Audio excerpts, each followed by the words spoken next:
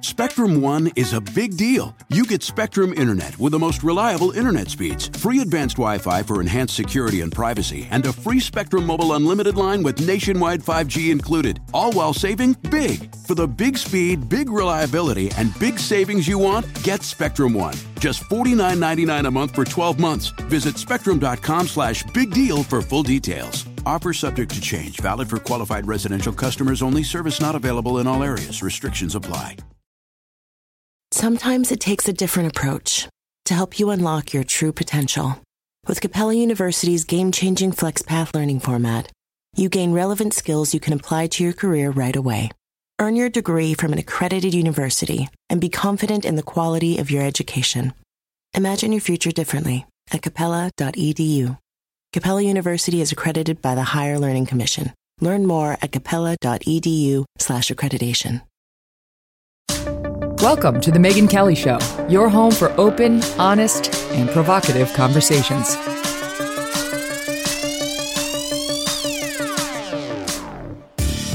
Hey everyone, I'm Megyn Kelly. Welcome to The Megyn Kelly Show. Today, there's a crime spree here in America. And slowly but surely, there are reversals on the defund the police calls.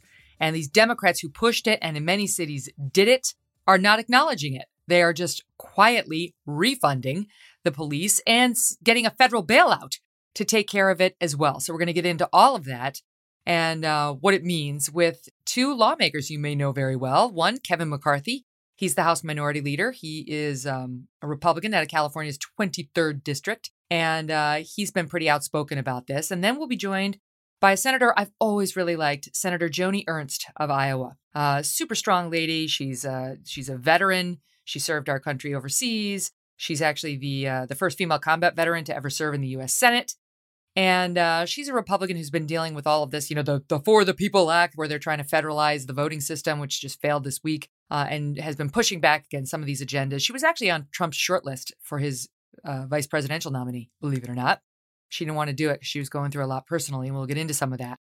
But we're going to get an overview of where we stand legislatively. And what about the upcoming midterm elections? Are the Republicans likely to hold control or gain control, I should say, in either the Senate or the House? The latest out of Larry Sabato in the Senate does not look so good for them. What does Senator Ernst think of that? We're going to get into it in 1 second, but first this.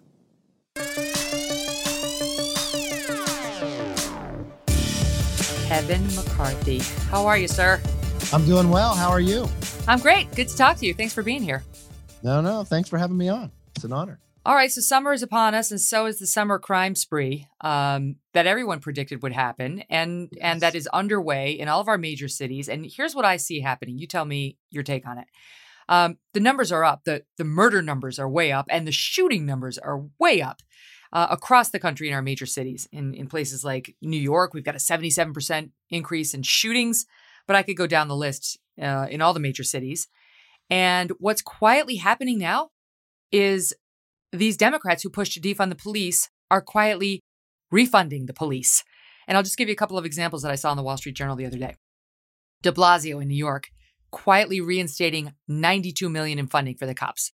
The Baltimore mayor, who led efforts as a city councilman to cut the police budget by $22 million last year, recently proposed a $27 million increase. Cut it by 22, increase it by 27.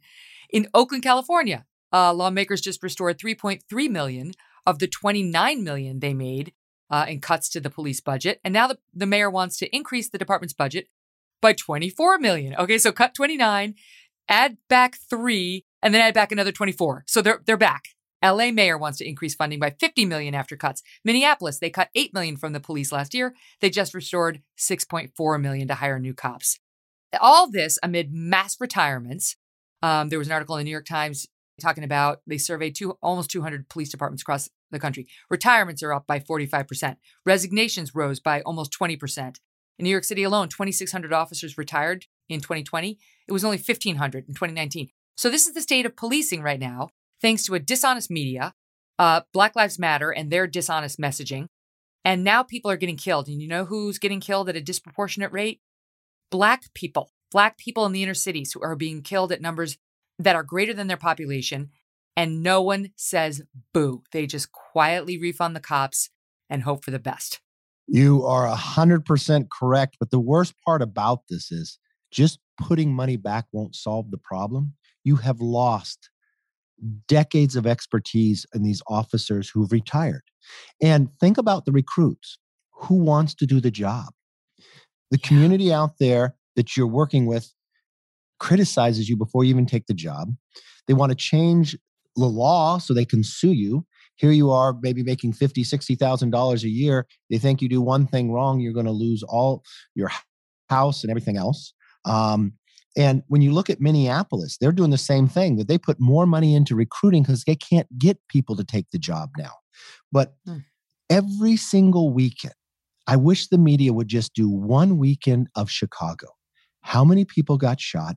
How many bullets were fired? And the identity of who was getting killed. I mean, there should be an uproar in this nation.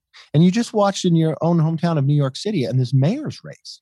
I mean, I think crime was the number one reason he's leading in this race, because he was, as a former officer, willing to stand up against them.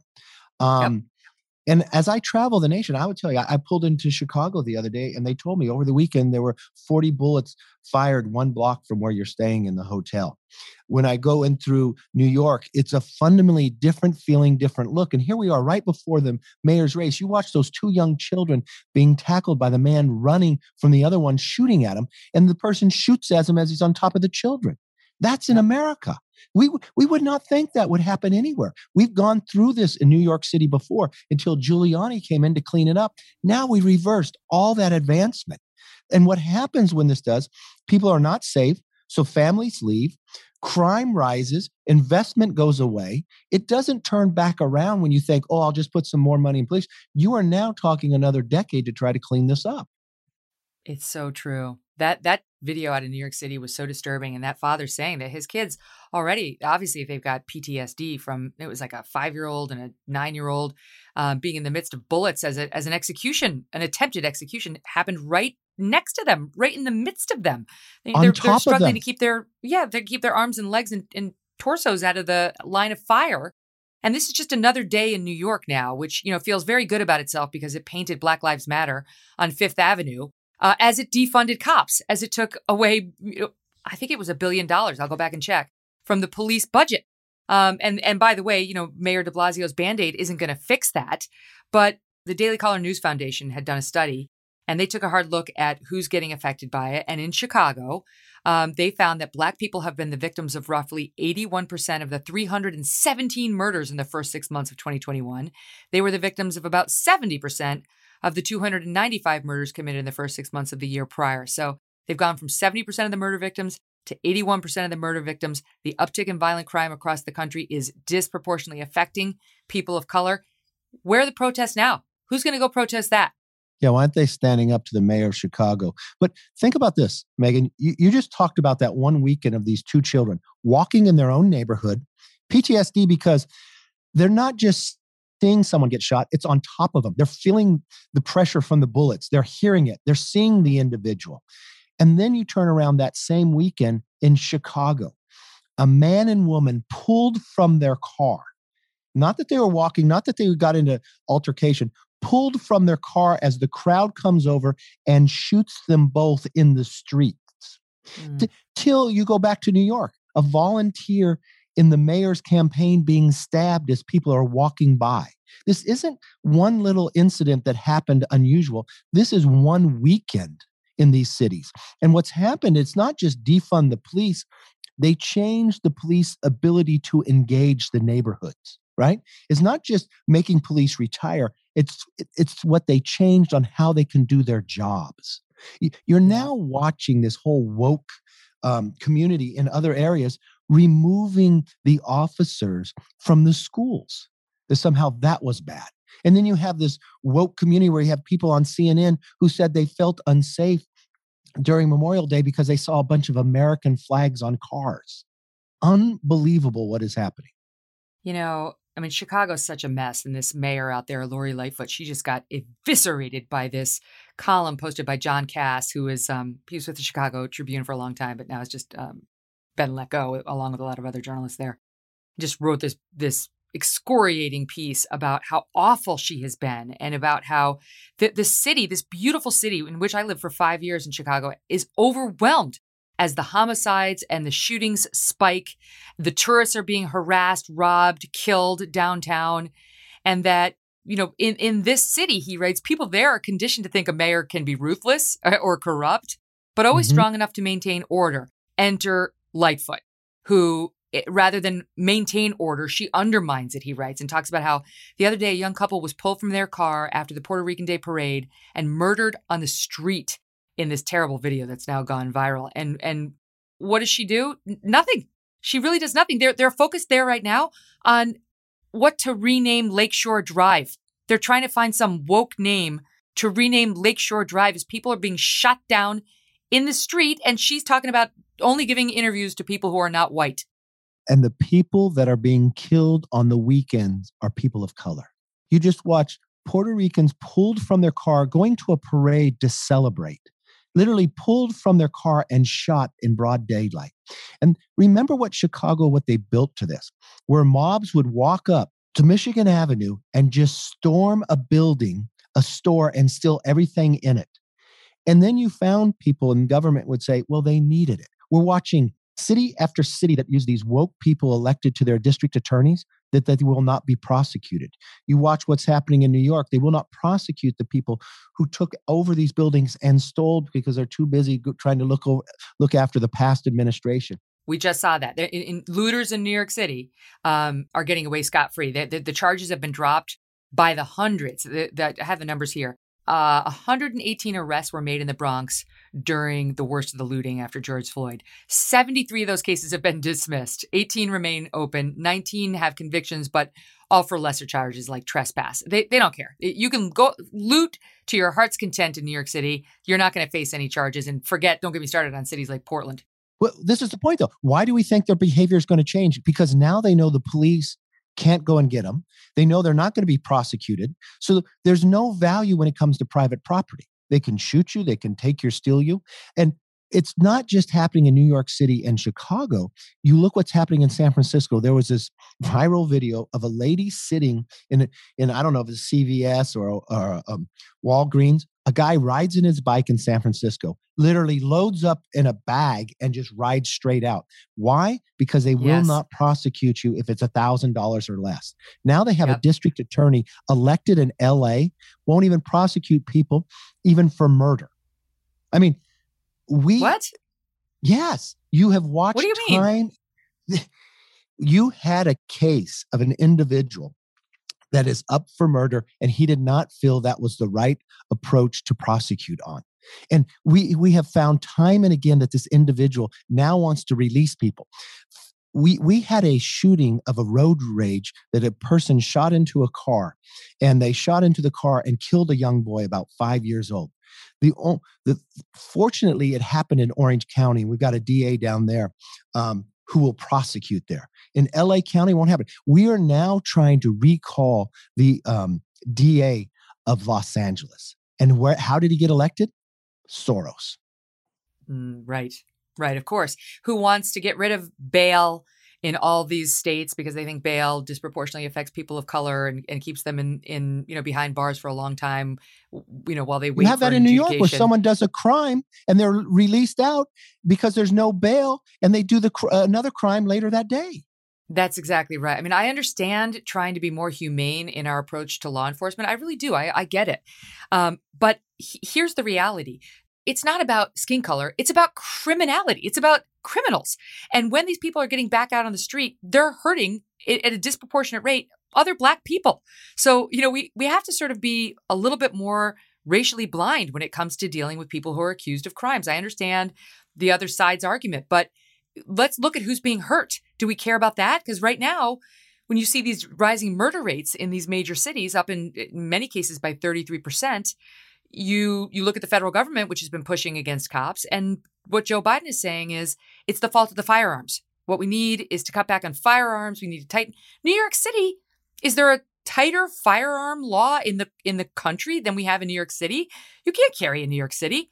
It's not the fault of firearms in New York City. It's the fault of criminals who will get their hands on weapons, and they want to hurt people because they understand the police are really not a force anymore. They're not a presence.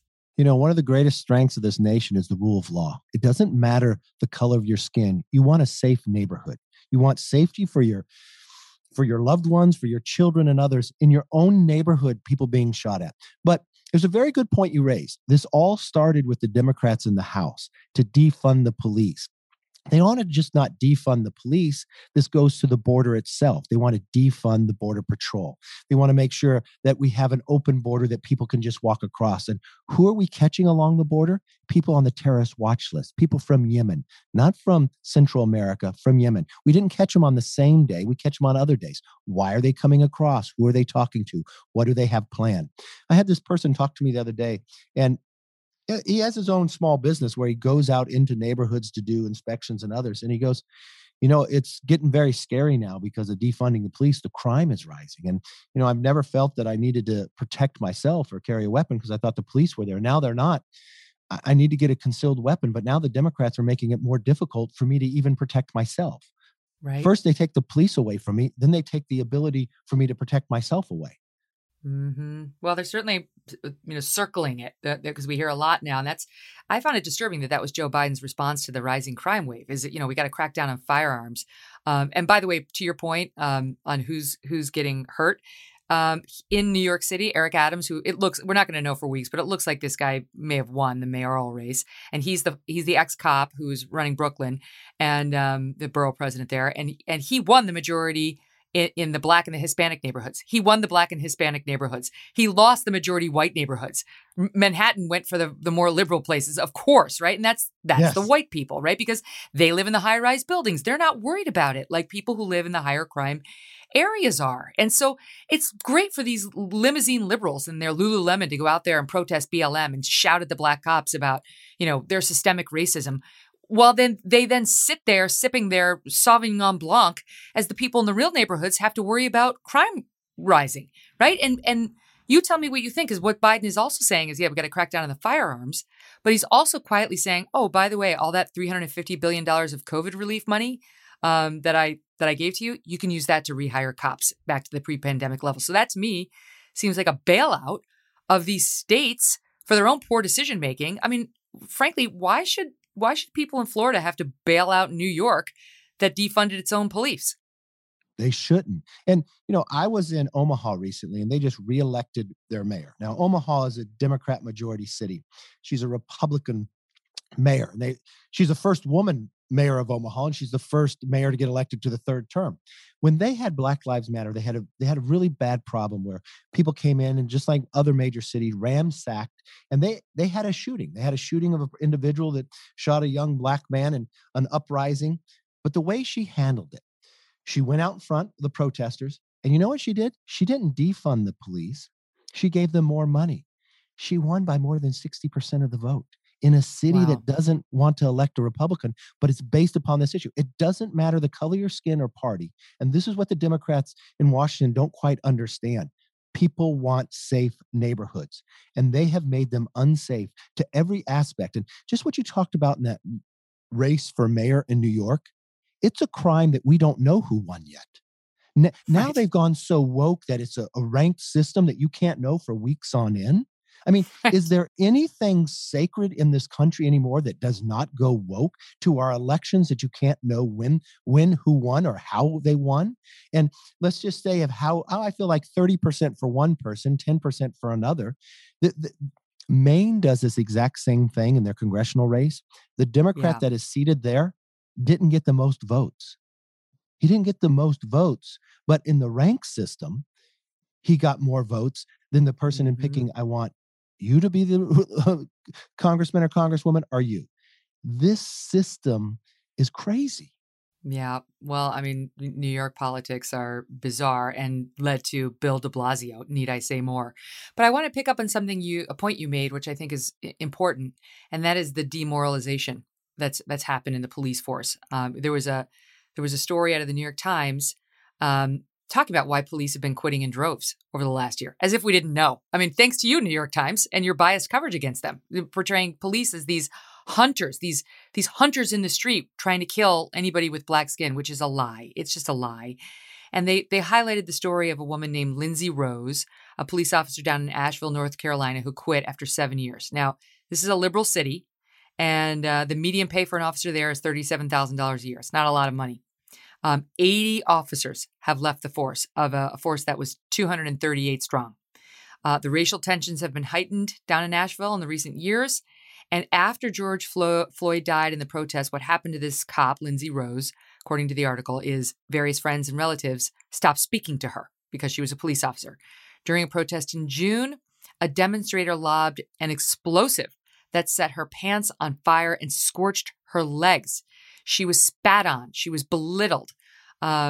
It goes on and talks about how she felt like a total failure. She became angry, disgruntled, unable to eat or sleep. These are human beings. These are not, just like our soldiers. They're human beings. They feel. And now she is working at a moving company started by another cop who also left. I mean, this is such BS. Why can't Lindsay Rose keep practicing, on the police force? Why can't we keep good cops? Because of a false narrative that's endangering the very people groups like BLM say they hope most to protect. We've watched it time and again. You try to demoralize the officers just because they wear a uniform. You want to say they're wrong. You want to judge them before you have any information. Time and again that we find if it was an involved shooting, people judge right off the bat that person is wrong. I was just in Denver this week. An officer was murdered going to a case. He worked in the schools, but because the schools are closed, he was out. He went to a domestic violence situation. They said someone shooting. In 15 minutes, he was shot and killed. This is going across the nation, but also think about how this is happening. I remember just a couple months ago, it was a college student taking a course, I think in community college on a Zoom. And he put to his professor that he honored the police. He respected the work they did. She criticized them. He literally said, what do you mean? These people come when you're in time of need. And he literally asked her, well, what would you do if someone was breaking out? I wouldn't call the police. That reminds me of... I had this young woman on the show from St. Louis, Missouri. She was only 17. She was a high school senior. She was getting harassed by her administration and another student because she had one of those. It wasn't even a Blue Lives Matter flag. It was one of those flags that just shows support for the police, with like the blue stripes. Yes. It was a sticker because she had law enforcement in her family and they were getting, attacked a lot in the wake of George Floyd unfairly. In some cases fairly, but in a lot of cases unfairly. She put a sticker on her laptop. She got called in by the school administration, told that was a racist flag. She needed to take it off. All of that just it builds up over time. And the thing that's bothering me now about the quiet refunding is it's so cowardly. Why don't you come out and just say we were wrong, that we took the wrong approach. We wrongly besmirched an entire group of public servants who were not making a lot of money and a great living, right? And put themselves in harm's way every day. And now we see how important they are. And we want you to know communities. We want you to know how important they are. And so maybe this could be a healing moment. No, they cowardly take the secret quiet refund route. And where do the cops go to get their reputations back? Nowhere. Up next, our vice president, our border czar, is finally actually going to go to the border. So what does Leader McCarthy think of that? Don't go away. I want to talk to you about the border. Finally, our vice president, our border czar, who's never been to the border, is going to go to the border. And I do think, Trump is now saying he shamed her into it because he's about to go. But I think it was more Lester Holt. A shout out to my former colleague at NBC who had this great exchange with her. Did you think he would No, even I ask? didn't. That was impressive. I didn't. It was so fun to watch, and it's worth rerunning now. So let's listen to Lester and Kamala Harris on the border. Do you have any plans to visit the border? I'm here in Guatemala today. At some point, we are going to the border. We've been to the border. So this whole thing about the border, we've been to the border. We've been to the border. You haven't been to the border. And I haven't been to Europe. And I don't understand the point that you're making. Okay, so finally she's going to go. And she's getting shamed already because she's going to El Paso. She's not going to the Rio Grande. And I know you went in March, and I think you hit both spots. But what do you make of her trip? Is it enough? Is it well timed? And is she going to the right place? It really concerns me for a number of reasons. This crisis was created not because we passed new legislation. It's simply what they did with executive orders. They knew it became a crisis. And what's the first thing that they did? You can't call it that. So we went a month with them saying you can't say it's a crisis. Then what did the president do? He avoided it and put it on to the vice president. Then the vice president avoided it for how many months? It's only grown bigger. When I was in the Oval Office a couple of weeks ago, I asked the president about this. I was shocked by his answer. He told me he inherited a border that was dysfunctional and now he's fixed it. It has only gotten worse. And the thing that people need to understand, it doesn't matter where she goes on the border, it's going to be terrible. El Paso is bad too. But as all these people come across and you talk to them, why are they coming? They're coming because of what they heard from Biden and Harris. They literally told me that. And as these children come unaccompanied, you talk to these border agents, they will tell you, this one, he was like in tears. He said, I saw a 3-year-old, a 5-year-old, and a 2-year-old together. I said, oh, they came in a big group. No, they're all by themselves. Nobody around for miles. Nobody around. And you have that rancher who found one that was 11 months, 3 kids together, no clothes.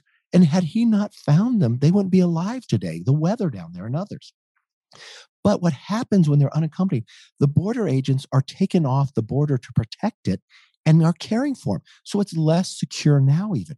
And then they told me fentanyl has increased by 300%. So if you're wondering if the border affects you and you're not along the border, yes, it does, because they ship these people not being tested for COVID into your community. But more importantly, that's where the fentanyl is going. And when I went there, I think it was one of the first groups to go there this year. I was up at the one border station, and they told me that they have now caught people on the terrorist watch list with more than 100 different nations, people coming across, Sri Lanka, Yemen, and others. And I went down and at the press conference, I mentioned this, right? Because they had just told me this. My colleague, a Democrat, said I was lying, that he had more information, that he was also on Intel too. The next day, they showed the number of people that we've been arresting on the terrorist watch list, and we've now arrested more. I would thought. Wait, who said you were lying? He's a Democrat out of, I believe, Arizona. I'll get you the name. Ruben Gallegos. So he didn't believe you? He thought it wasn't true? He didn't believe me. No, he called me a liar. He literally tweeted. He never apologized after he was proven wrong. But this is what concerns me the most. If you thought I was lying, then you found out the truth. As an American, wouldn't you be afraid? These people are put on a terrorist watch list for a reason. They're now coming across the border. Why are they coming? They're not from Central America. What do they have planned in America? Why are there more than one? Why would individuals from Yemen on a terrorist watch list come across? And that's not the only one. We had 2,000 people from Romania the other day. This country, which I love so much about it because we all have this history of being immigrants somewhere in our family coming here. And what we have found is we do more than 1 million people a year become Americans. We're going to have now more than 1 million people this year coming across this border, breaking what I believe is a foundation, the rule of law, what we just spent a lot of time talking about of people looting. You're going to break down society. Your numbers may not be wrong. They may not be wrong. Just looking it up, the border crossings are at a 20-year high right now. So Biden has not fixed it. We've got to circle back to that comment, but stand by. 180,000 people intercepted in May. That's nearly 8 times the number 23,000 that had been stopped in May of 2020. Okay, so 180,000 people. That you can feel the surge. You don't have to just look at the numbers. There's obviously a surge at the southern border, and the majority of them are single adults. It's not families. It's people like you're saying who are trying to sneak across that border. And the question's why? And as for the families, we heard so much about the sob stories and how the Trump administration was separating the children. Now suddenly no one seems to care. But the Guatemalan president actually blamed President Biden for the increase in that, saying he considers Biden the root cause of what we're seeing right now at the border. And I'll quote, he said, the message changed to, we are going to reunite families and we are going to reunite children. The very next day, the coyotes here in Guatemala were organizing groups of children to take them to the United States. So there's no accountability. And you're telling me that Joe Biden told you he fixed the problem? It's not just that president. The president of Mexico also said it was Biden who created this problem, even at the very beginning. that he was becoming the immigrant president. And what's happening is even the border agents will tell you they've never seen this before. 100-minute one time rush the border and go across. And the other dirty little secret here, the wall was working. And when did we stop building the wall? January 20th at midnight when he became president. But this is the other thing you have to know. We are paying people. We have the material there to finish it. So in El Paso, I hope she goes to see it. It was supposed to build 150 miles of a wall. They're 13 miles short. And what happens is they took down the small barrier before, so it's wide open. So it's not just people coming across, you have cattle and others. But who's coming across? These are the gangs. And they're going into these ranches. They're burning down their houses. If you go to the border cities, they will tell you they have to shut down schools at times because these cartels are making more money bringing people across. They're trying to influence the areas. And what we found, just like in New York City, where the mayor who could win was a former officer, we just found a Republican win in a city that's 85% Hispanic. He's not just a Republican. He was the chairman of the Republican Party.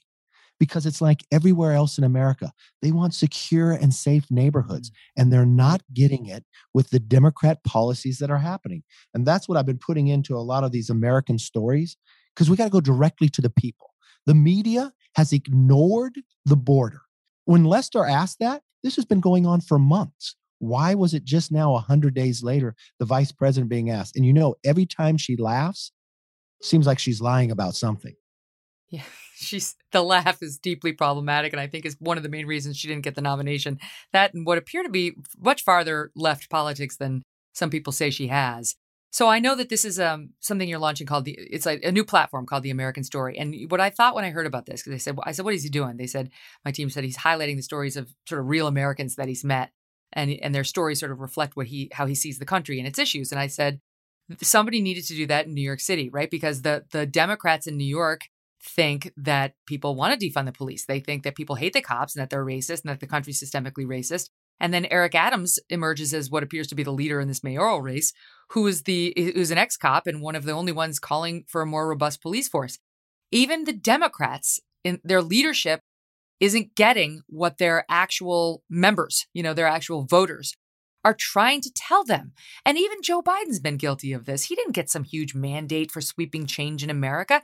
He eked out a victory at the presidential level. The Democrats lost seats in the House, and they barely got control of the Senate, basically just a tiebreaker thanks to Kamala. But they act like they have a country that's in favor of critical race theory and tearing down patriotism and the country's July 4th roots, and instead saying we were all based on slavery and so on, and all this stuff, getting rid of the cops and opening up the border. You need something like this, the quote American Story, to remind people these crazy politicians don't speak for the country. There's a real disconnect. There is a large disconnect, and you're right. The Democrats, this is the first time since 1994, no Republican incumbent lost. Everybody said in the House, Republicans would lose 15 seats. They got the number right, the party wrong. And you know what's interesting when you talk about this? And it's not about identity politics, but every single Democrat lost to a Republican woman or a Republican minority. It was the largest That's interesting. election. Is that true? I didn't realize that. Yes, that's 100% true. And you know what else? We elected more Republican women than in the history of the country ever. Young Kim, Michelle Steele, both born in Korea. Right? Maria Salazar, Carlos Jimenez both won in Miami, came from Cuba. But as you know, your minority status only counts if you are a Democrat. They don't consider Clarence Thomas even black, right? It's like none of that matters unless you vote the right way. Well, what about Brian Donalds, a freshman coming from Florida? The Congressional Black Caucus won't let him join. Oh, that's right. I just pitched this story to my team. How insane is that? He's like, I have some different ideas. I think I'd be a good voice for you guys. They said no. So they literally want to pick you based upon the color of your skin, not the content of who you are, not your character itself. They think if you don't think the exact same way, and this is exactly what you're talking about, why the Democrats are wrong. They have gone so far left. I mean, you watch what happened with AOC, Tlaib, Omar. And you're right about Joe Biden. It is a 50-50 Senate. When he came in as vice president with Obama, they had 60 Democrats. They had a 40-seat majority in the House, and they lost both of them. What they are doing, and I think the biggest elections that are going to happen across this country are going to be mayors and school boards. This Yes. critical race, I don't care what party you are in. When you become a parent, the most important thing in your life is the opportunity for your children now. It's not what you become, it's what opportunity they have. And people are rising up. What happened was these left Democrats got elected in 2018 to these school boards. There's people that don't even have children elected on these school boards. And they thought exactly like defund the police. Let's change the history of America. Let's tear down our statues. I think America's waking up, and it's not based upon party. It's based upon country. Yeah, I think you're absolutely right. What we saw in Loudoun County, Virginia, where the all these parents showed up and they were angry about what's being taught. They don't want their kids to be taught to hate America, and they don't want kids to be taught to hate people based on skin color. It doesn't make it any better just because now the skin color is white and it used to be black. Both are wrong. And these parents who, if there's one benefit of all the Zoom school we've had, it's that the teachers have been exposed.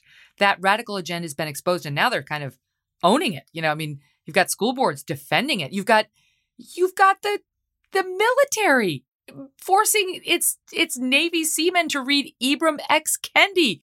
I can't believe that. And I saw Congress giving them a hard time yesterday or this week about it, but it's spreading like wildfire. And I do wonder, is it too late? Are these uprisings too late to make a difference? Well, remember what has gone on with our schools, our universities for a number of years. I think we're just waking up. I never believe it's too late. Remember, we are not a perfect union. We are a more perfect union. We strive for it. We should teach our past, and we should teach the things that were wrong, but what we improved. But you don't judge people now for something their forefathers did in the process. But remember, we're conceived in liberty and dedicated to the proposition that we are all equal. There is no other nation in the world conceived that way. And somehow they want to teach our children that you are wrong based upon the color of your skin. This is what drives me crazy. And now you put it into our military. Our military is the greatest in the world. People volunteer for it. But what you want to prepare for is war, and you want to be able to have the shortest, and you want to be able to have all the materials that you can so you protect the individuals. If this is what they're focused on, I will promise you Russia and China and Iran are not focused on this. They're focused on killing Americans. It was crazy to see this exchange where they're basically defending making our soldiers read this stuff, this critical race theory, and read Kendi, and then sort of playing the victim when questioned by some of the lawmakers who were saying, is this an appropriate use of our soldiers' time? Shouldn't they be working on, like Tom Cotton did a whole bit, like there's a lot we could shore up when it comes to military strategy and some of the mistakes we've made militarily. Shouldn't they be focused on that and not Kendi, who hates America and wants to get rid of capitalism? And the response was indignance. It was indignation. It was, how dare you? The troops can do both, and we're going to teach what we think is appropriate. And here it is. It is important that we train and we understand. And I want to understand white rage, and I'm white, and I want to understand it. So what is it that caused thousands of people to assault this building and try to overturn the Constitution of the United States of America? What caused that?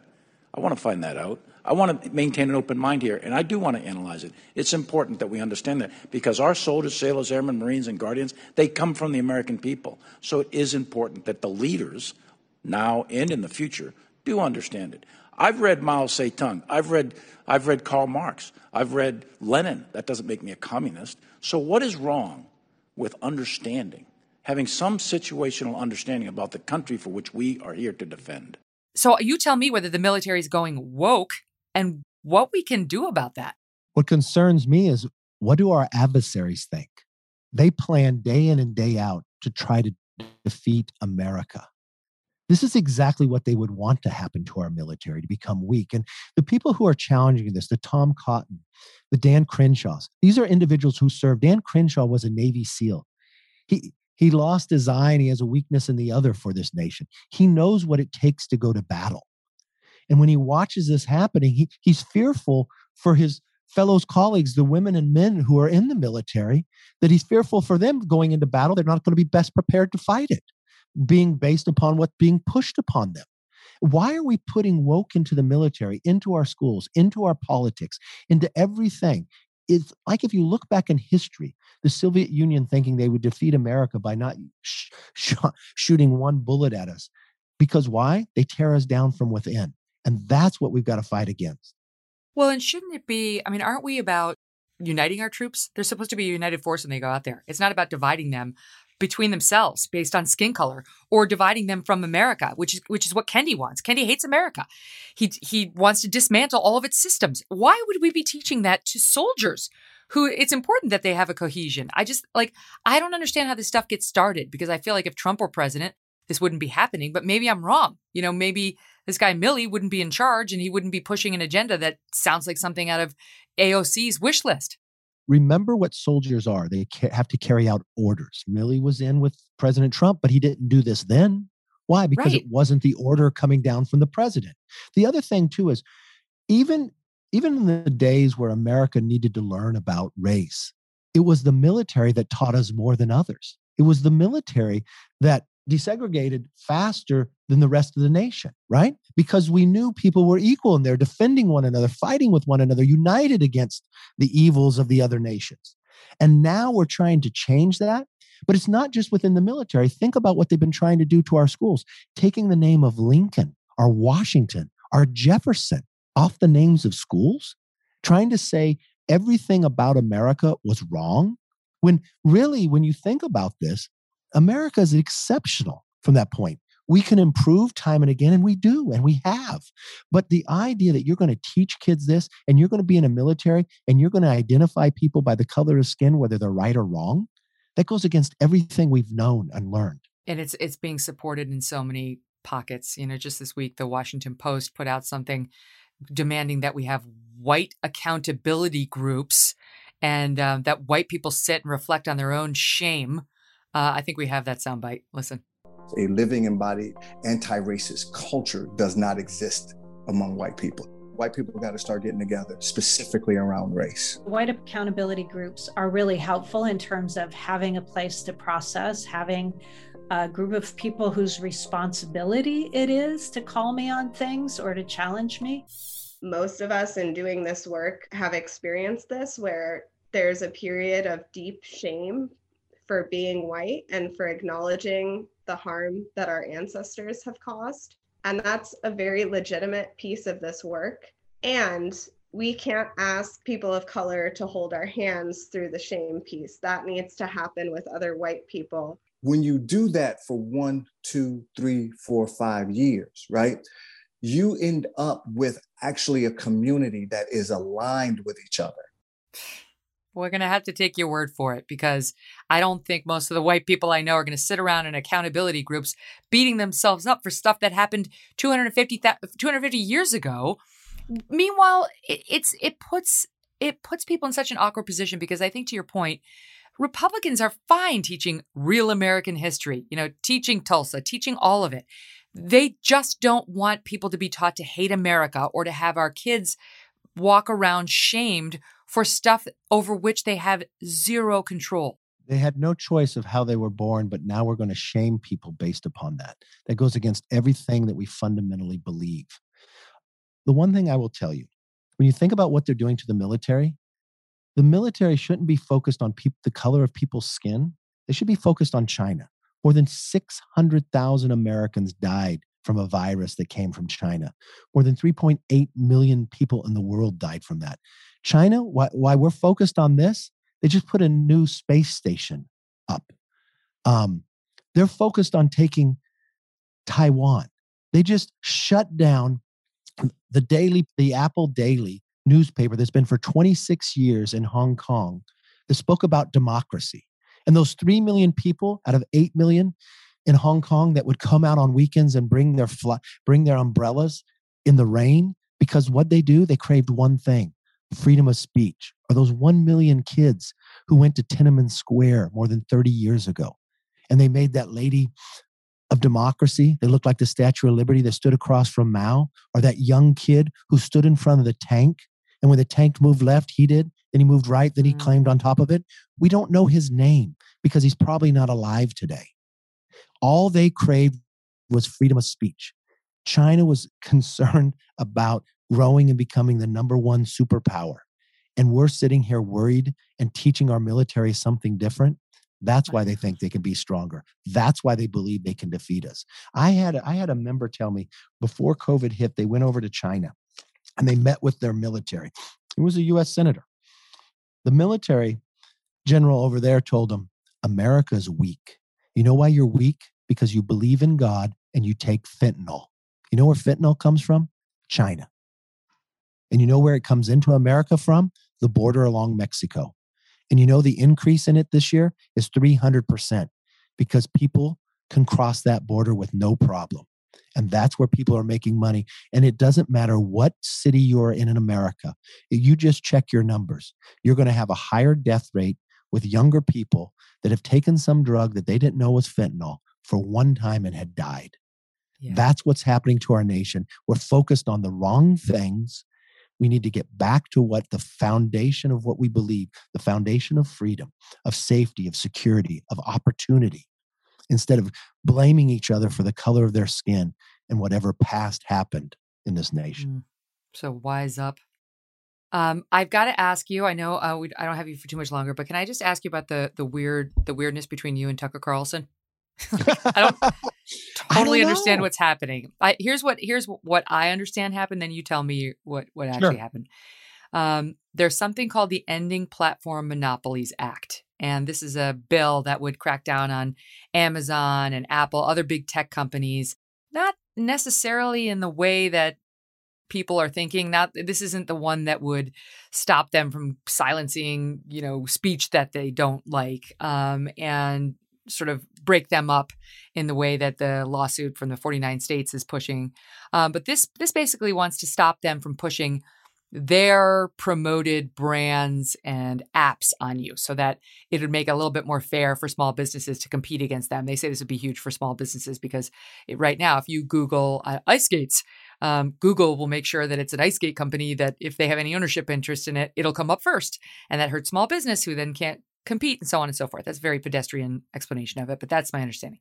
So Tucker does a hit piece on you saying your top outside advisor is a guy named Jeff Miller, a registered lobbyist for Amazon and Apple, and that this guy Miller has been calling offices on Capitol Hill saying, don't support this thing. Don't support this thing. And he's your buddy and you're listening to him and you should be in favor of this because it helps the little guy and you're not. And you're roommates with Frank Luntz, which took a turn. It took a turn. Who he thinks, is sort of a weak-kneed never-Trumper who you might be listening to for policy advice. So long wind up. I'll give you the floor. Great wind up. So let me walk you through everything there. Okay. When it comes to this legislation, I'm probably one of the first ones that came out and said we need to scrap Section 230. And remember what 230 is. It's liability protection for these companies of platforms. So what it means is if someone says anything on your platform, you won't get sued. Now, on a newspaper, they could be sued, right? We've watched these papers when they went after Hulk Hogan, right? Shut them down, rightfully so. But what we've now found these platforms are doing, like Twitter and others, they're kicking conservatives off. There's nothing in this legislation that protects that. In my belief, and you'll see legislation that we come out, if you want to allow a platform where anybody can say anything, I'll give you liability protection. But if you want to pick and choose what people can say on that, you lose it. Why? Because then I can have a right of action. I can go to court and I can hold you accountable. I get freedom of speech. The number of bills that are put up by a Democrat, Cicilline and Nadler. And what they do is they actually give more power to the FTC. Who did they appoint to the FTC? Nadler and Cicilline's Democrat staffer. They're going to get all the power instead of the attorney generals who can sue. Now, what does Cicilline and Nadler say? They thought Trump should have been kicked off Twitter months before. They don't think Fox should be on TV. They don't think Republican voice should be able to be heard. Now, I'm one who fundamentally believes Google is a monopoly. 90% of everyone who searches in this world goes through Google. Yeah. Google can determine what is seen.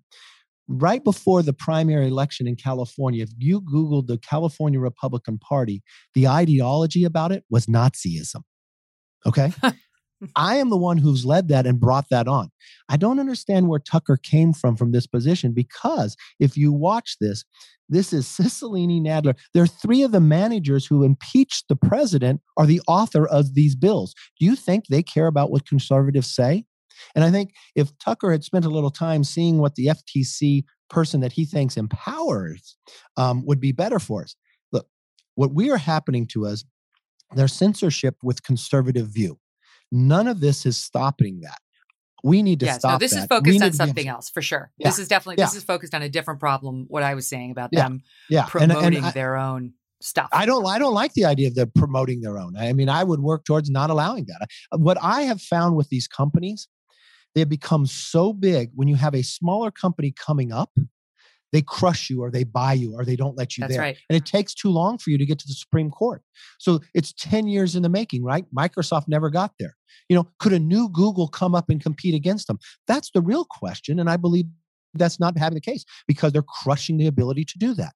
That's why we need different legislation to allow that to go. I do not believe Cicilline is going to allow that. What he's going to want is he crafted a bill that has more government. What does government do? They create a utility. So they guarantee Google's going to be there, but government's going to tell you what you can say, what you can pay, and what you can afford. I've watched that failure in California time and again with PG&E and others. I want innovation and I want competition. So I want somebody to be able to compete with Google and take them out. And from the standpoint, if they're 90% of the monopoly, well, that's against the monopoly. That gives a natural right to break up. And Apple can't sit there and have Parler and kick them off their app so you can't find it, but can only have Apple apps on Apple. You got to be able to open that up. But can people hear about that? Well, if you're kicking the conservative voice off Apple, off Facebook, that on Facebook you couldn't talk about it came from Wuhan, China, this virus, that somehow that was wrong, nothing in this legislation goes to change that. So I really believe if Tucker would have called me or Tucker would have sat down with me, we probably would have been on the same page. I think he wants to fight for those exact same things. So I'm not quite sure because I didn't get a call from him. I didn't get asked a question. No one asked me where I stood on the bills. I'm not on this committee. If the bills could improve, I might even support them if they dealt with these issues. But I've been the first one on the forefront to make sure about Section 230, about competition. When I was majority leader, I brought in the CEOs of these companies. Nobody else had done that before. Yeah, because something has to be done. As much as I think Republican voters too are capitalists and want generally to let the free market reign, and there are a lot of libertarians in the GOP. It's just they've gotten so big and with so much power over our speech and how we communicate and how we make purchasing decisions. It's just, they're ubiquitous that you'd like to think somebody's looking at, drawing it back to some extent because they have too much power right now. And I do think we need honest lawmakers to take a look at it. Now, wait, what's the deal with Frank Luntz? I know Frank, I've known Frank for many, many years. And when they say you were roommates, I pictured were you were braiding each other's hair? What was... what on earth was going on there? You got too far. No, I've known Frank for 30 years. I met him when he was writing the contract with America, and if you know Frank well, his health, he took a turn on his health like a year or so ago, and Frank has an apartment inside DC, and I rented a room from him. And one of the reasons I did it, Frank had a stroke. And, Frank doesn't have family. There's times we disagree on our politics. That's fine. Not talking about that. But one thing I did want to make sure that he'd go on his walks and he'd make sure to take care of his health. And what we had happen in DC with the COVID and others, I did rent a room for him for a number of months, but I did. Many people rent different rooms in different places. I didn't know that was critical. I didn't know that. I didn't know that Frank suffered a stroke. Yeah, Frank had a stroke more than a year ago, and if you know Frank well, he doesn't have family. And I don't understand in America today. I don't have to only have Republican friends that only believe in the certain Republican way I believe. I may be more concerned with other friends, but I have friends who are Democrats too, and I also have friends. If they have a health issue, a family issue, or others, I'm going to be their friends. And I think this country has become too much that. Why do we all have to believe 100% of the way to be friends? And I think that has destroyed this nation. It's what can we watch on TV? We can't watch a different channel. I can't be challenged about my own personal beliefs. There's family members that aren't Republicans that I have. I wasn't born into this party. I chose to be in this party. I have a strong belief. Yeah, you come in from a family of Democrats. Yeah, my father was a firefighter and he moved furniture on days off. I started my first business when I was 20 years old. But why is it that that's news? Why is it that that's wrong? Why is it that I can't have friends of different beliefs? And I don't go, you're the first person I ever told that I was there because Frank, I want to make sure he took his medication, right? Yeah, did I rent a room? I rented a room. I have slept the entire time since I've been in Congress, except for the first year renting an apartment, on my couch.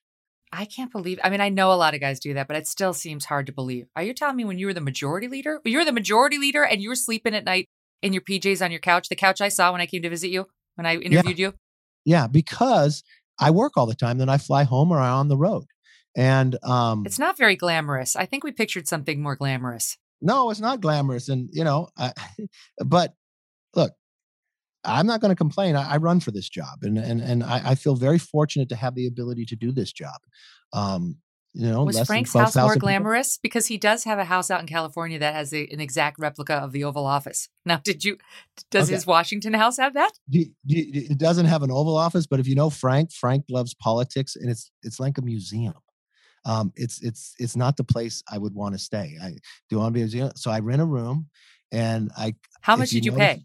If you know, it's about $1,500 a month. And I would, what I would do is, if you know my work schedule, I'm up early in the morning here and I work late into the night, and then you have your events and your dinners and your others, and you come home around 10 o'clock at night, you go to bed. But yeah, you're never there. Yeah, you're never there. That's one of the reasons I slept on my couch, because I could be more productive, and that's fundamental. So how long were you guys living together? I'm there right now for the first 6 months because I agreed I'd live 6 months in the place. Oh, of 2021. Yeah. Okay, so you're there. So is he okay? Is he doing better? He's doing better. He's got to take his medication. He's got to keep what he eats and others. Yeah. Well, look, you're speaking my language. I feel the same. I have lots of friends who don't share my political leanings. And I know Frank's taken a lot of guff because he's not a President Trump fan. And you know how the party's gotten, you get kicked out and excoriated for not being a Trump. It's complicated. And Frank puts himself out there publicly. He can take as good as he gets and give as good as he gets. But I like what you said. Like, whatever, you were very supportive of President Trump. Frank was not. He doesn't have an obligation to be. We can have friends of many stripes. I'll leave it to somebody else to figure out whether the housing situation was in any way problematic. But I think it's good you took care of your friend. Yeah. No, I mean, that's the point. But look, what I see the Democrats are doing, I watch what they're going woke, from our education to our military. They won't even have a hearing to know where the Wuhan virus came from. Right. When I sat and worked with the Democrats last year trying to have a bipartisan task force on China, they said yes at first, and the day before we'd announce it, they denied us the ability to have it. We continue to go forward. We just put out 8 pillars on holding China accountable. Shouldn't the public be able to sue them? Shouldn't we declassify the information? But that's not going to go anywhere. I mean, you had really interesting proposals, but none of it goes anywhere since the Democrats control the House, right? It's only a 5-seat majority, the smallest they had in the last 100 years. I believe there's an opportunity we can. Should every single Democrat vote no on that? More than 600,000 Americans died, more than 3 million people in the world, and they don't want to hold China accountable. And these aren't crazy. I mean, the one waiving Chinese sovereign immunity so that they can be sued, that's really interesting. But a lot of these are... We did that after 9/11. Yep. No, but a lot of them are, I feel like they're no-brainers, requiring declassification of information on the origins of COVID, prohibiting gain-of-function research in and with China. Yes, that makes sense now, especially. Prohibiting the NIH from funding malevolent foreign governments like China. I don't know. Some of these don't seem all that controversial, but I mean, realistically, it's not going to happen. They're not going to do it. They're barely now just admitting that there's something to investigate on the COVID lab theory. Yep. And how much information did we have before? And then we had Facebook telling us we couldn't talk about it. That's when it goes back to the censorship of why that matters so much. And none of this legislation deals with that. And I think that's fundamental. We cannot trust the major media that we're going to get all the information out. We got to go directly to the people. And that's right. That's what we're trying to do. When we tell the All right, last question on that front. Sure. Midterms right around the corner. What are the chances that the Republicans retake the House? We're going to retake the House. You watch. There's so many parts. What's your level of confidence? 100%. Oh, wow. Is that just bluster? That sounds like bluster. It's the same thing people would say to me last time when they said we're going to lose 20 seats and we didn't lose one seat. We beat 15 Democrats.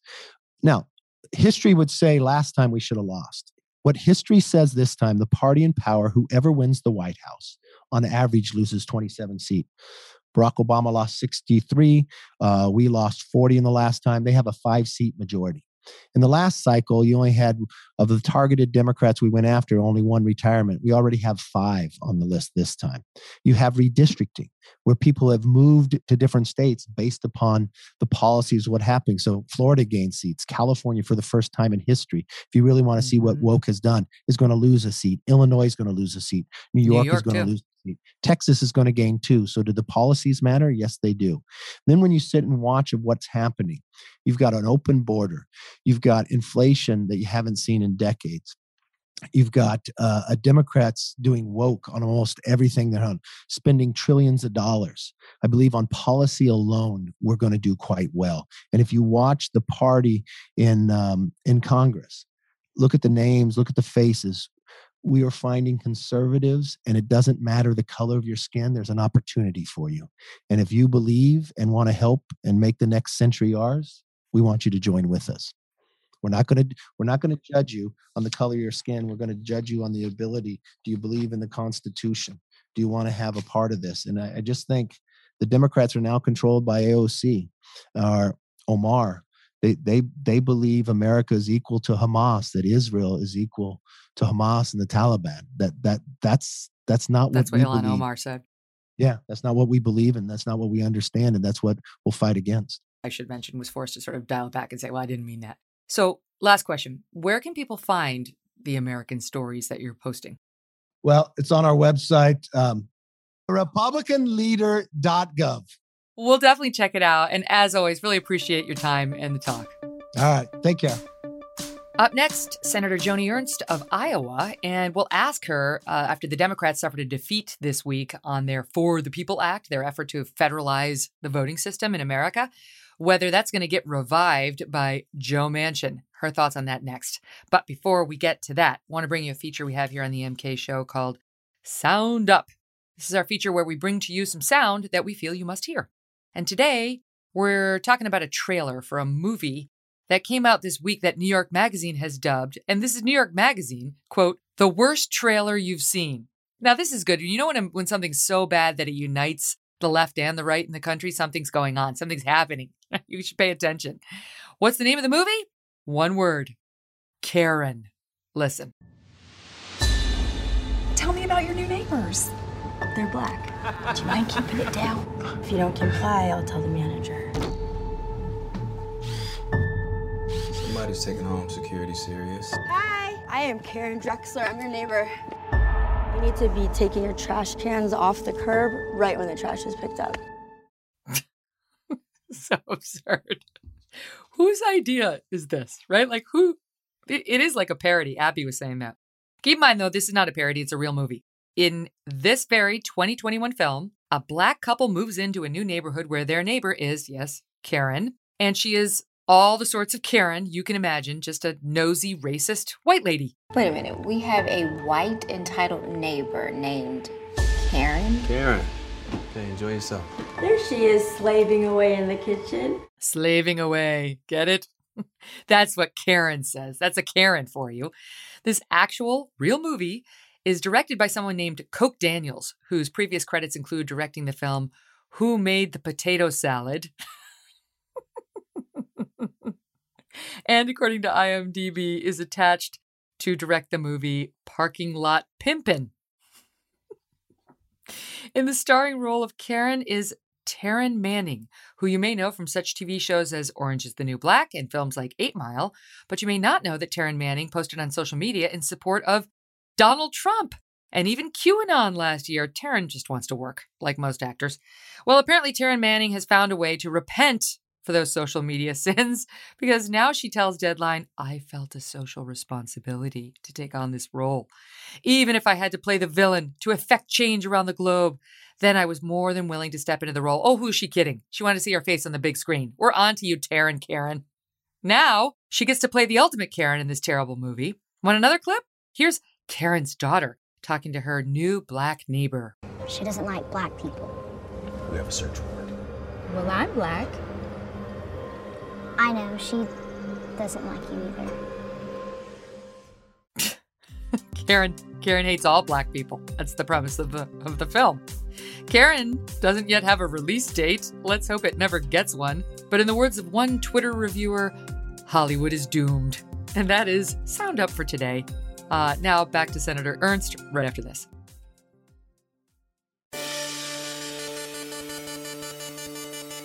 Senator, how are you? Good morning, Megan. Thank you so much. I'm good. Let's start with the implosion of this For the People Act this week, or at least that's how it appears, that this attempt to federalize voting in America has failed. All eyes had been on Joe Manchin. Will he cooperate in some way? At the last minute, it seemed like he was, proposing an alternate that might save it. But did this thing ever really have a chance?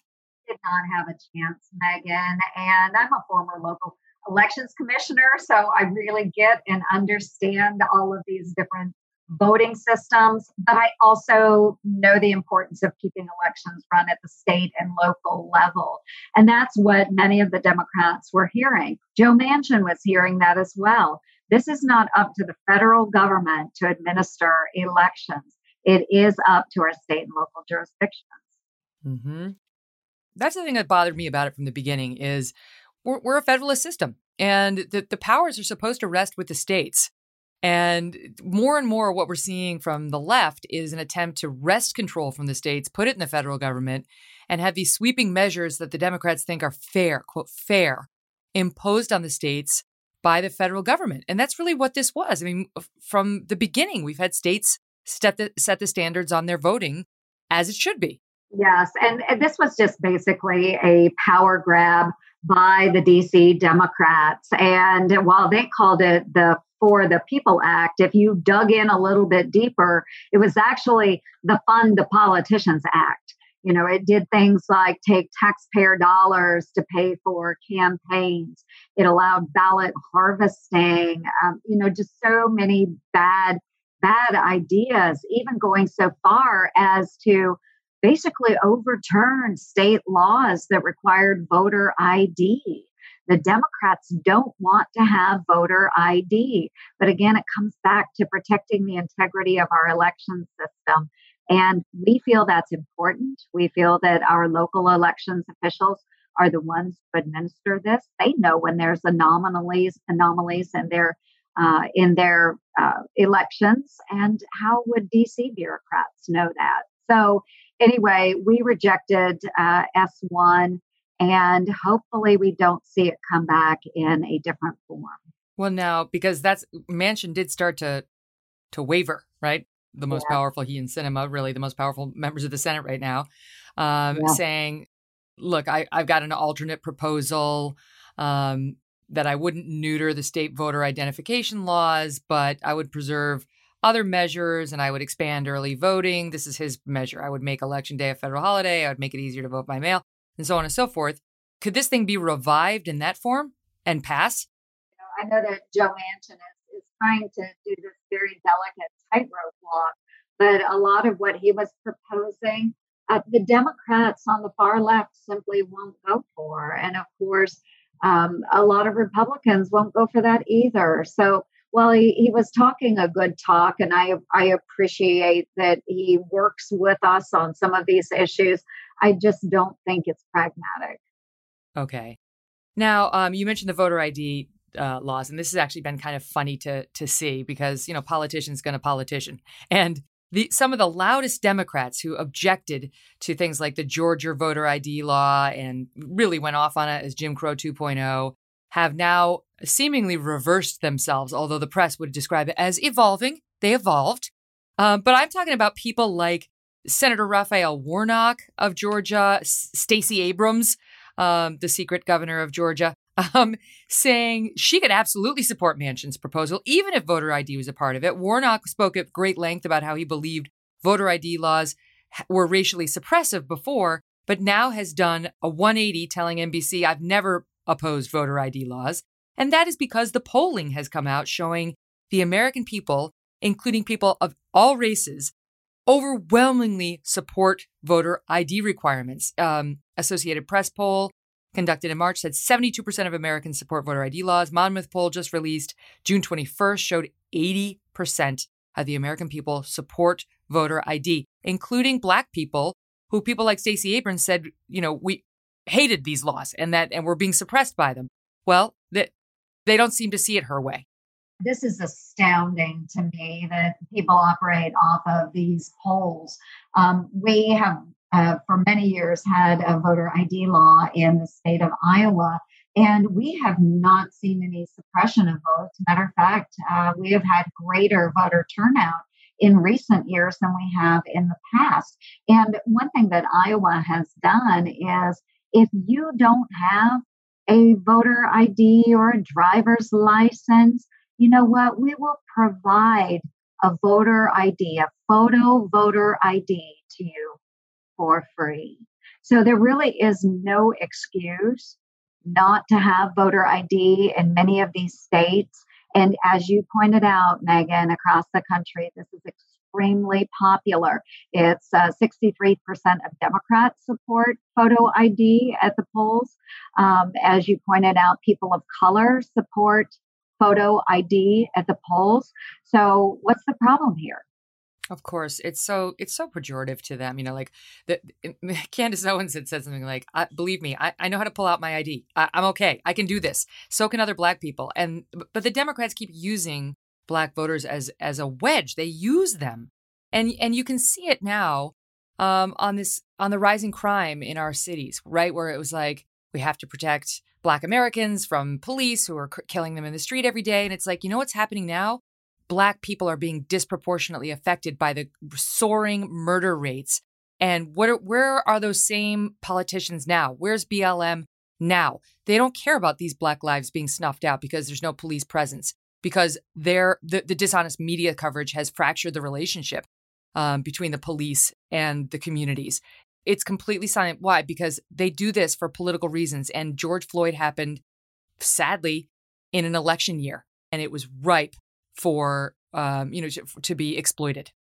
I think it's a really sad reflection upon politicians when they're taking the news of the day and exploiting it and using a message that's not based in truth. And certainly I've had many conversations with even our Capitol policemen. And not all that long ago, one had told me just in a private conversation, he said, I'm tired of feeling like a pawn. We have these politicians out there, and 1 minute they're saying defund the police, and then in the next breath they're saying, we need you and we support you, and we have to have this big commission, to take care of you. And honest to goodness, I think a lot of our folks in blue, they see through the rhetoric. They just want to do their jobs, and they want to protect and serve. That is what they are here for. They don't need to be used as political pawns. Mm-hmm. But of course, it's happening. Now, let me ask you about the police on Capitol Hill, because there was this big push for a January 6th commission and, get to the truth of what happened that day. And I saw Sunny Hostin on The View. She was going after you for, why don't you want to find out the truth because you weren't in favor of this? Why is the 1/6 commission not a good idea?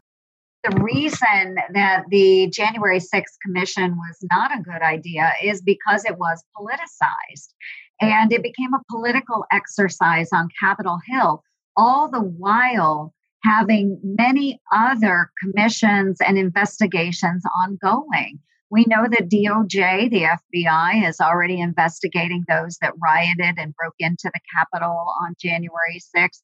And we had a bipartisan group of senators working through the committee process, doing proper oversight on the Hill. And the same week that we took the vote on the commission, they released their findings. So if we really do want an unbiased view, if we really want to find the truth, that is how you do it. You do it in a bipartisan manner. You do it with independent agencies. You don't do it with politicians who are preening and posing and just trying to make this a political exercise. And that's what we saw with January 6th. And that's how many of the Capitol policemen felt, is that they were just being used as tools rather than actually wanting to get to the truth.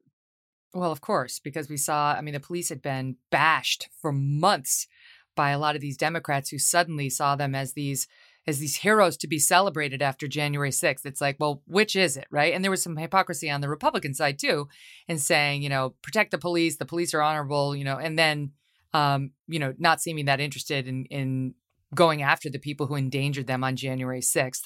This is the kind of stuff that disgusts people. And I feel like Iowans are sensible people. They're like me. I believe this, that they're sensible. They're not particularly partisan. They just don't want nonsense. And you tell me whether now, because now Nancy Pelosi saying she's going to appoint a special committee herself. That's not going to do anything. I don't know what's going to come out of this. I feel like people have moved on from January 6th who aren't partisans. They understand it was a bad event, that the criminals who partook in the event are going to be held to account. And, some deep forensic examination of how people got there. I think we know how they got there. They don't trust the media. They believe Trump in his rhetoric about, it all having been stolen. And, things went from bad to worse after they were forced offline and sort of came up with these plans and these dark sites to go and take our country back. And, we kind of watched it unfold.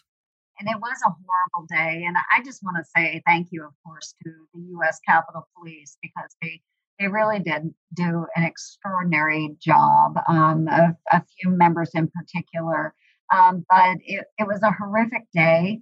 But at the same time, it's time we move on. We need to understand what happened. We had the committees in the Senate that were doing a deep dive into that, again, bipartisan, and came out with a committee report so that we can understand the failings here on Capitol Hill and know how better to prepare ourselves should it ever happen again. I hope to God not. But then we have the DOJ that's doing their independent investigations, and those people that broke into the Capitol, they will be held accountable. I think we need to know that and understand that, because we've seen rioting all across the country where people haven't been held accountable. And I think no matter the situation or circumstance, those that are doing wrong, they should be held accountable. Yeah, absolutely. I have faith that they will. Right now, some are being treated rather unfairly, but it's just the process has been dragging on so long. So many people have been held in solitary confinement. It's kind of crazy. Can we talk about what's going to happen in 2022? Because I think a lot of Republicans who were very sad to see Georgia go red in those 2 Senate runoffs put their hopes in 2022, saying, okay, the Republicans are going to take back the Senate when people get to see the Biden agenda. And he's definitely been more radical than he promised he would be when he ran. But just reading the analysis that's out there now, it doesn't look good for the Republicans to take back control of the Senate. There's the Republicans are defending 20 seats compared to the Democrats defending 14. North Carolina and Pennsylvania are rated toss-up races where Republicans are seeing 2 retirements of seats that they hold. And Larry Sabato's website, and I like Larry, he's got analysis now saying that Dems have a 9-point lead on the generic ballot, and a lead of that magnitude would predict a Democratic gain of 2 seats in the Senate, giving the Dems a 52-48 seat majority in the Senate. But it's expected to be very close there and in the House in 2022. So what's your read on what's likely? Well, and Megan, I will preface this with I'm always a little bit of a Pollyanna. So I always have a very optimistic outlook. I know that the Senate for Republicans will be tough in 2022. I still do think we have opportunity. All we need is to hold our own and pull up 1 seat. I think we can do that. But of course, we also look across the rotunda and we see a very good pathway to gaining the majority in the House. So the concern about the Senate, while I am polling, I'm working hard. We're looking at different candidates across the country and just hoping that they do well. But we also had the fallback that at least if we can gain one chamber, it does slow down some of the very radical proposals that are coming from the far left and from the Biden administration. So, while I'm optimistic now, we're going to work as hard as we can to regain the majority in the Senate, and we will do whatever we can to assist Leader McCarthy over in the House as well. If the Republicans control the House, but not the Senate, it seems to me the Biden sort of far left freight train still has a lot of room that they can cover if they just control the Senate, because they don't really effectively now. They have Kamala Harris to cast the tie-breaking vote, but if they get more numbers, I don't know. You tell me whether we're going to see things like packing the Supreme Court and trying to abolish the Electoral College. I mean, what can they do without the House if they lose the House? Well, they still have to have the House. So a lot of nominations could run through the Senate. Of course, having Joe Biden as the president, should we see retirements off of the Supreme Court? If they have 51 or greater, yes, they are going to proceed with that. But a lot of measures, too, we will push back on as much as we can. There are still, Megan, a number of silent Democrats in the United States Senate that don't like or appreciate the direction that Joe Biden is going. They do not appreciate the far left members of the Senate or the House. And they will remain silent because, of course, Joe Manchin and Kyrsten Sinema, while they are out there speaking, they're getting praise from some, but they're also being really wrenched and twisted by the folks on the left. And they want to stay out of that fray. So if they can be silent and allow Manchin and Sinema to take the beatings for them, they're going to do that. But if they start to see things go a very radical direction, we continue hoping that those other 5, 6 silent members would come forward at that time.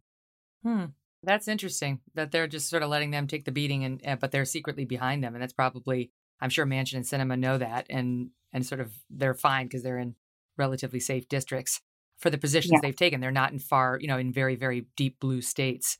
Now, notwithstanding some of the partisan discussions that we're having here, in terms of the Dems and the Republicans, you are somebody who's reached across the aisle. You will work with Democrats, and you're actually working with a senator from my home state, New York, Kirsten Gillibrand, on a very interesting piece of legislation right now. Can you tell us about that? Yes, absolutely. Sexual assault has been prevalent in the United States military for a very long time. And it is something that we have tried to work on. I work on many efforts with Senator Gillibrand on this particular topic, and serving as a senator that is the first female combat veteran to serve in the United States Senate. I served in Operation Iraqi Freedom. And retired from the Iowa Army National Guard.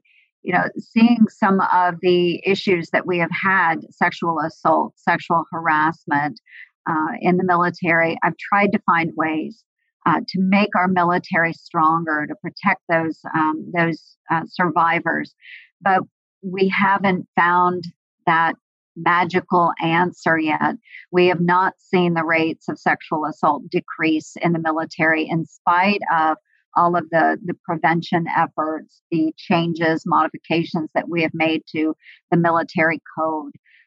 So Senator Gillibrand has been pushing very hard to take these hard felony type issues out of the chain of command's purview and sending those cases to a special military prosecutor. So that would include things like murder, sexual assault, rape. All of those things would then go to a special military prosecutor.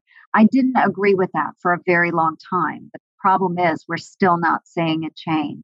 So I worked with Senator Gillibrand. We changed the language a little bit, and now I have joined in her efforts to remove these felony type cases out of the chain of command. We have 66 co-sponsors in the United States Senate. So we have enough members to move this piece of legislation on the floor, but we're still running into roadblocks at every turn, it seems. But it is a significant issue.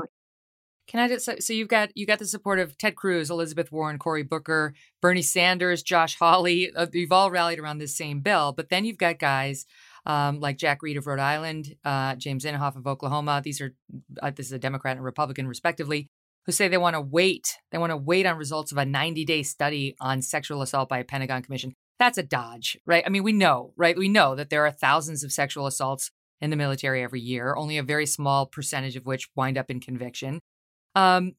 So that seems to me they don't want to do it. So that's the question, right?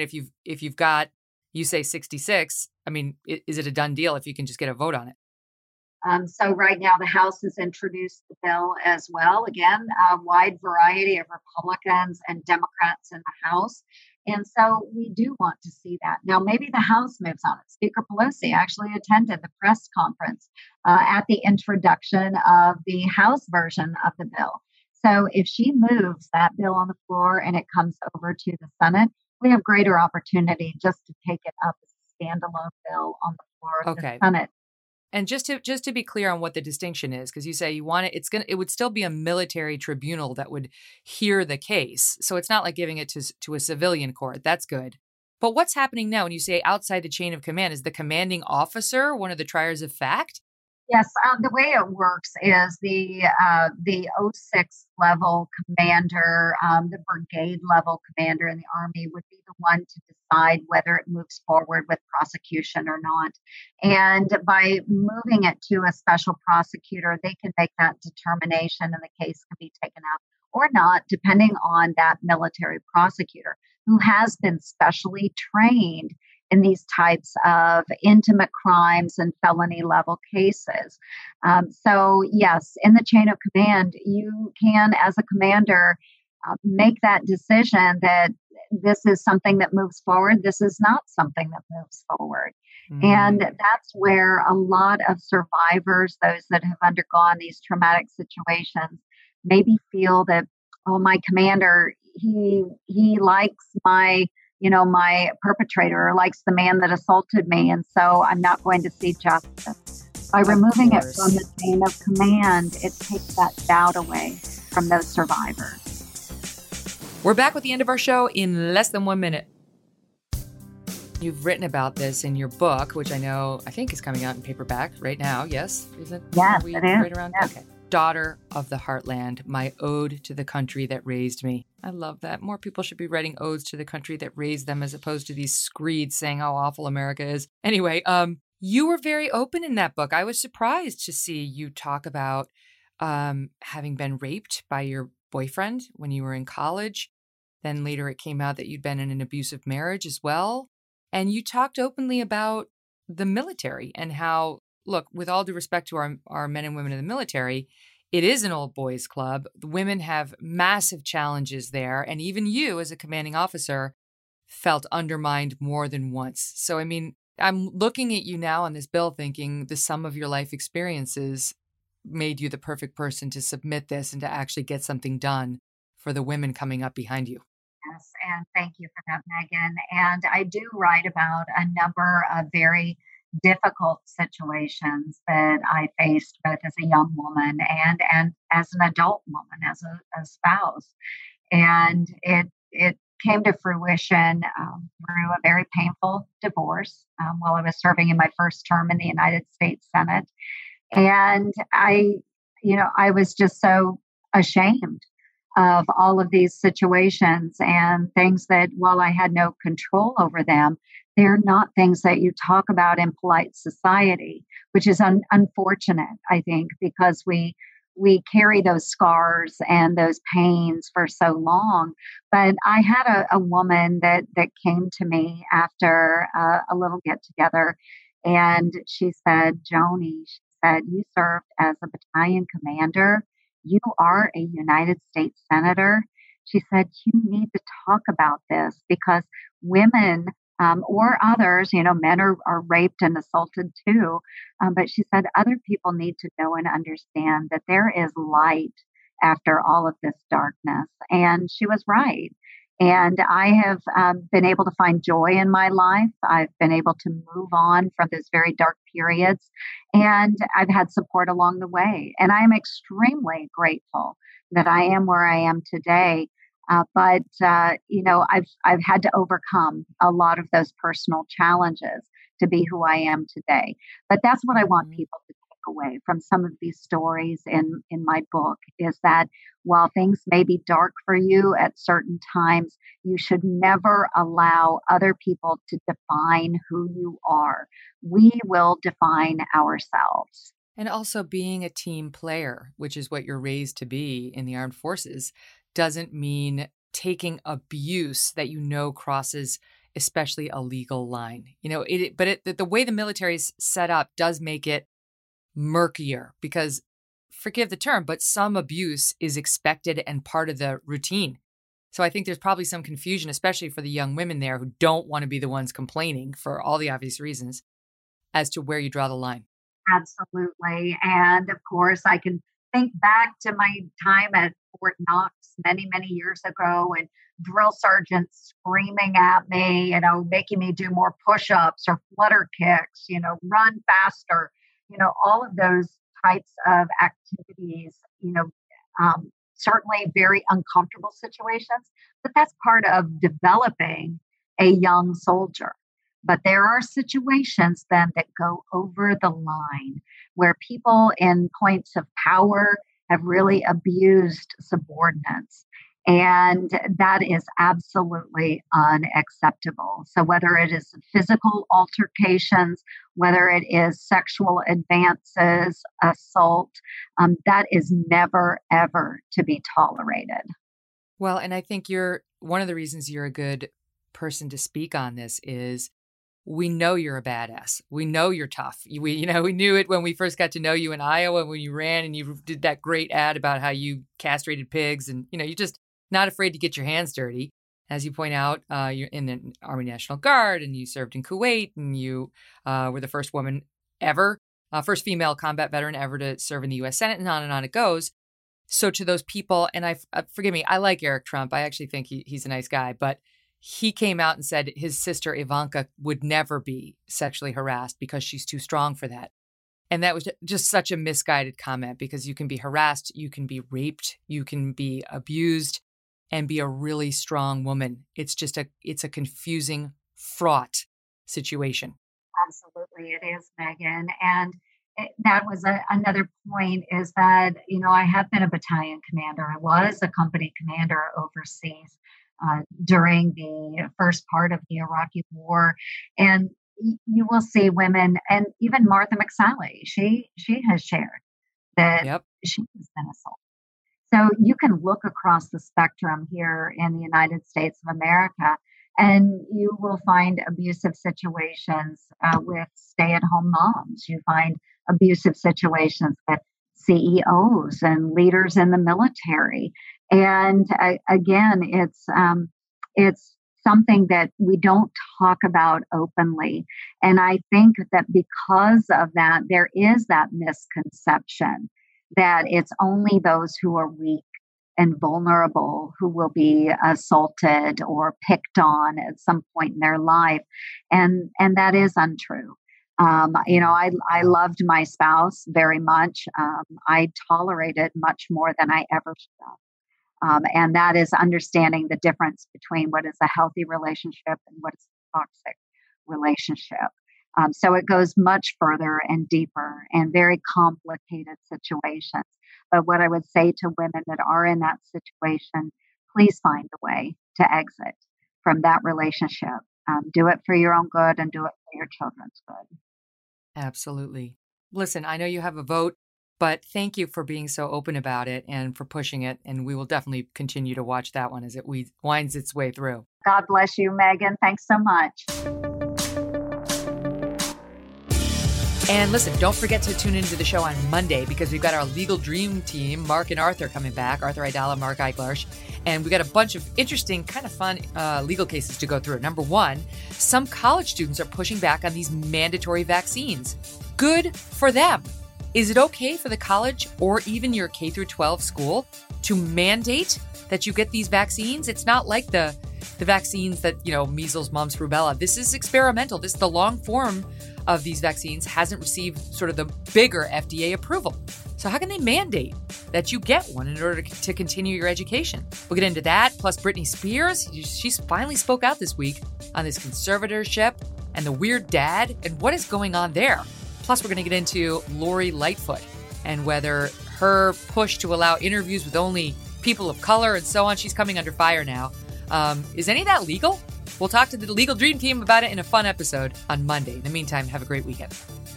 Thanks for listening to The Megyn Kelly Show. No BS, no agenda, and no fear. The Megyn Kelly Show is a Devil May Care media production in collaboration with Red Seat Ventures.